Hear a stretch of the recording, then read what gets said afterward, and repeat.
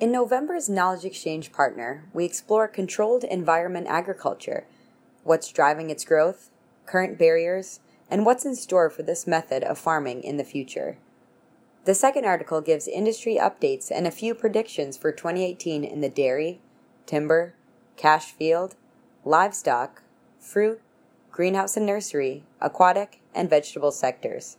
For more information, visit farmcrediteast.com.